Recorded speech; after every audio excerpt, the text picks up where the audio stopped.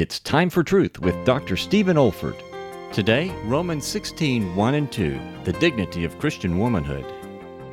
I commend unto you Phoebe, our sister, receive her in the Lord as becometh saints.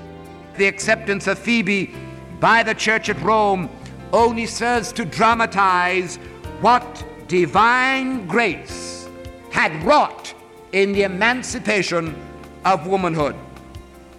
God has emancipated womanhood from all that people consider to be their prison house of exclusiveness and isolationism and debasement.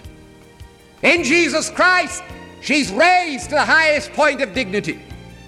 And I want to say that in the world in which Paul lived, it was a strange and new thought that a woman should share in the highest dignity that God has ever accorded to the creatures of his hand, even companionship with the blessed Son of God.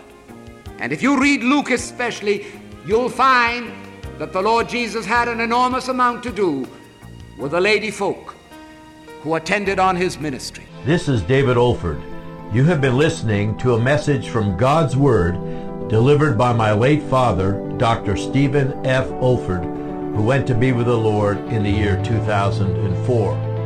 If you wish to learn about our online resources or learning events at the Institute for Biblical Preaching, our web address is olford.org. That's olford.org. You also may want to benefit from our online video training on expository preaching, which can also be found on our website.